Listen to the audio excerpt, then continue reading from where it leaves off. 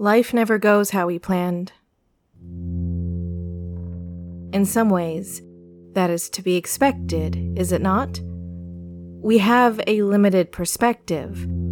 We can't see the entirety of the world, and so there are details we are missing. There are things we don't have, and sometimes it doesn't matter, but sometimes it does. Sometimes it matters in unexpected ways. But this way was expected, wasn't it?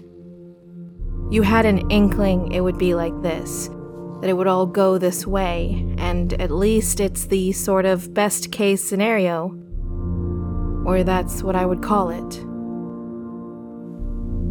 Getting help isn't easy, I know, but it is possible. It was easy for you to lose sight of the possibility and to construct some understanding of your life and of your future that counted on your miseries and suffering being overlooked. Missed, if you will. And we should be happy that the other meanings of the word don't apply here. Because, yes, for a while you were overlooked. But you are still here. You have not been taken away. You are not being grieved. You are not lost. Permanently lost, I mean. There was a risk of that. There was a risk you would be taken away in a more permanent sense, but you're working against that now. You have some help now. You have the family and friends you summoned to your side, and a meeting with a therapist this week. When you get down to it, that's a lot. And you'll be surprised what a difference it all makes. It will take a while for you to realize it, of course. It's a gradual difference. It's one that does not always make itself known. And so, you feel as if nothing has happened. You feel no different than you did before. You feel adrift. You feel aimless. You still feel as if you are blowing about in a breeze you can't control.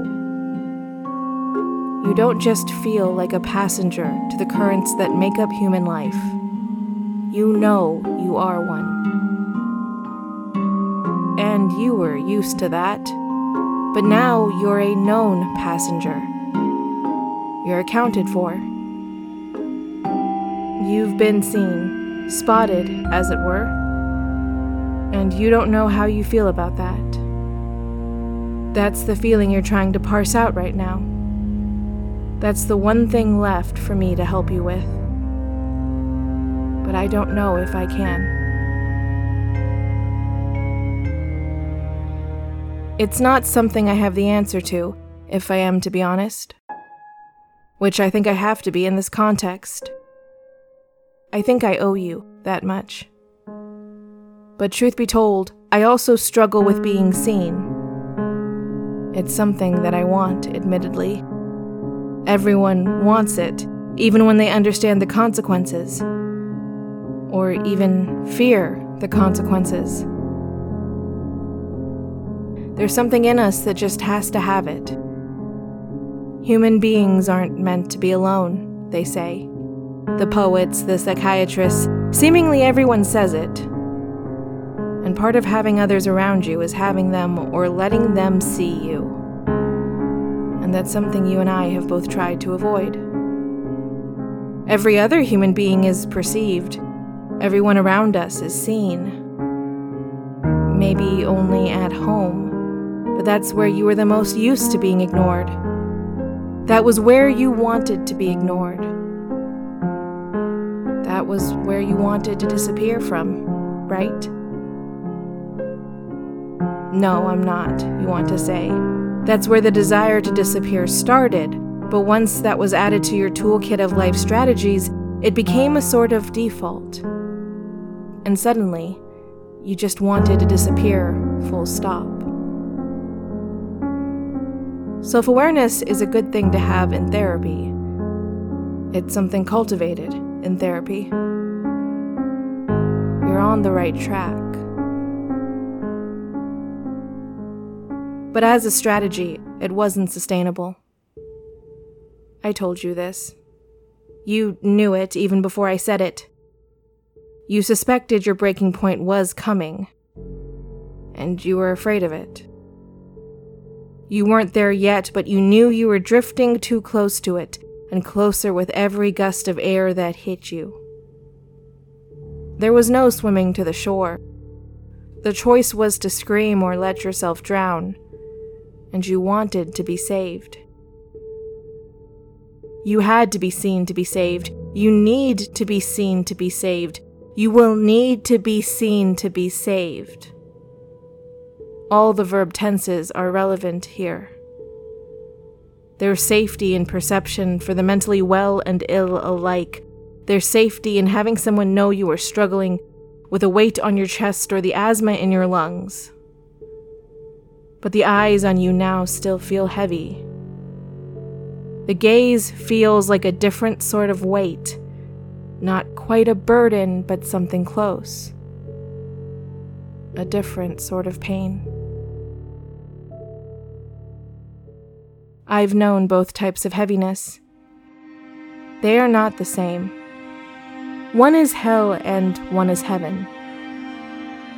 Forgive me. I'm pushing into religious allegory again. I try not to use it, but it's been on my mind recently. In any event, I've always thought the mainstream conceptions of heaven aren't completely painless. There's the loss or the absence of those you care about, and an intense light overhead. There's aches, to be sure, but they are bearable, I would imagine. They fade in time.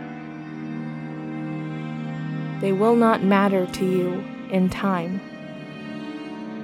But they mattered to me. There's only so much the sinners can do, after all. Some of us just aren't meant for heaven. But for everyone else, the walk gets easier. It's meant for you, after all. It's a journey that you were meant to take, that I know you can walk. But I could never say the same about myself.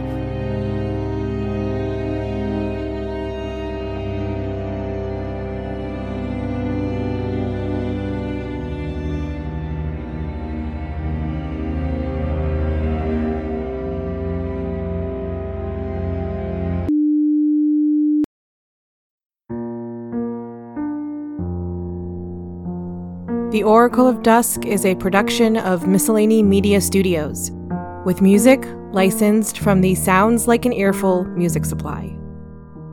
It was written, edited, produced, and performed by MJ Bailey, and if you like the show, tell friends about it. Or the quasi-friends that are still on your social media feeds because social norms evolved before words did. Am I right?